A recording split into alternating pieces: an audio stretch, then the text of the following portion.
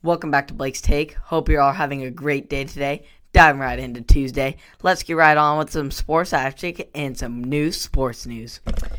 After many head coach firings in the NFL from teams such as the Jaguars, the Texans, the Lions, and many others, we are starting to see some new head coach possibilities.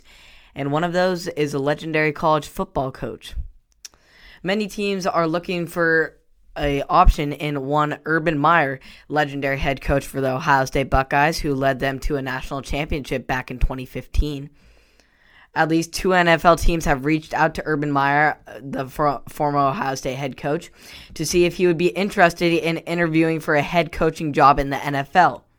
Meyer did not dismiss these overturns from at least one of those teams, the Jaguars especially, and is considering whether to jump to the NFL. He reportedly intends to decide within the next week if he wants to be an NFL coach.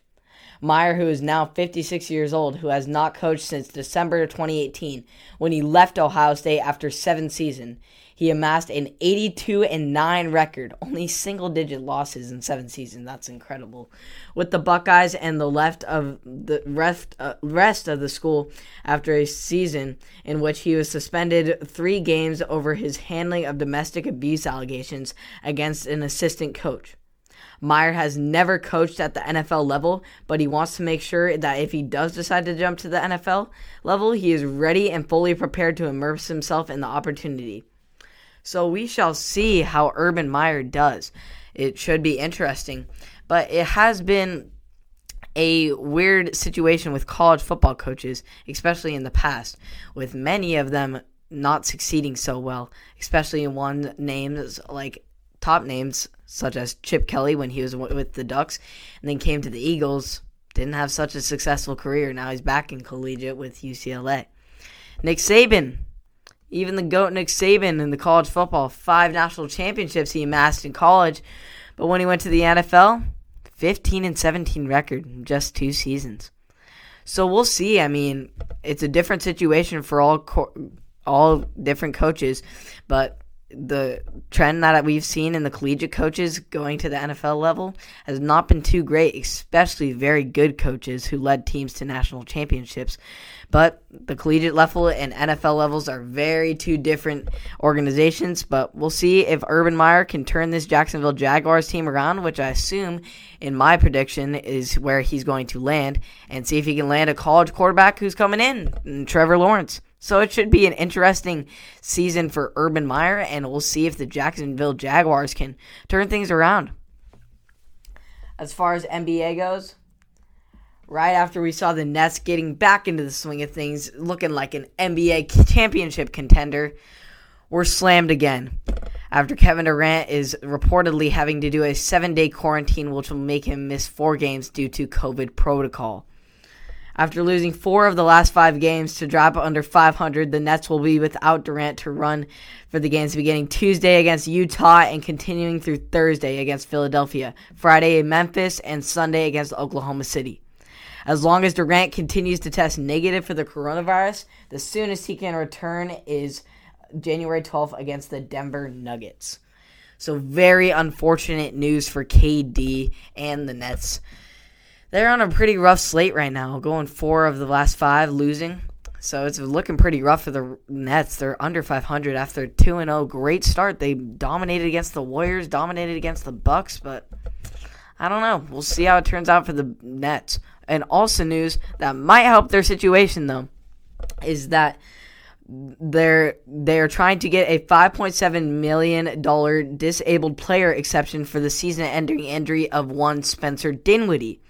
Once granted the $5.7 million exception, 50% of Dinwiddie's salary, which allows the Nets to trade or sign or claim on waivers a player for the rest of the 2020-21 NBA season. Brooklyn would have to have a clear roster spot to add a player, so this could lead to a multiplayer deal and maybe acquiring one James Harden. That's a pretty far stretch, but they could also get a very key role player for low cap space, which would much help this team. Get a key role player to go along with the missing Spencer Dinwiddie. It would really help this team's situation because after their loss to Spencer Dinwiddie, we all know how it's turned out. Lost 4 of 5. So we'll see how it turns out to the Nets. Good things and bad things are happening. It's in a very toss-up situation that they're having. They got new coaches, new players.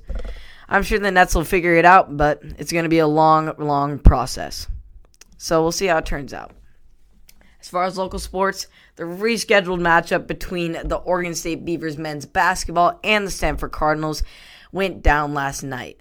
Unfortunately, did not go so much in our favor. The Stanford Cardinals beat us 81-71 in the game last night. And the Oregon State starters did not do so well. They only scored the 10 points was the most, which was by Ethan Thompson Jr.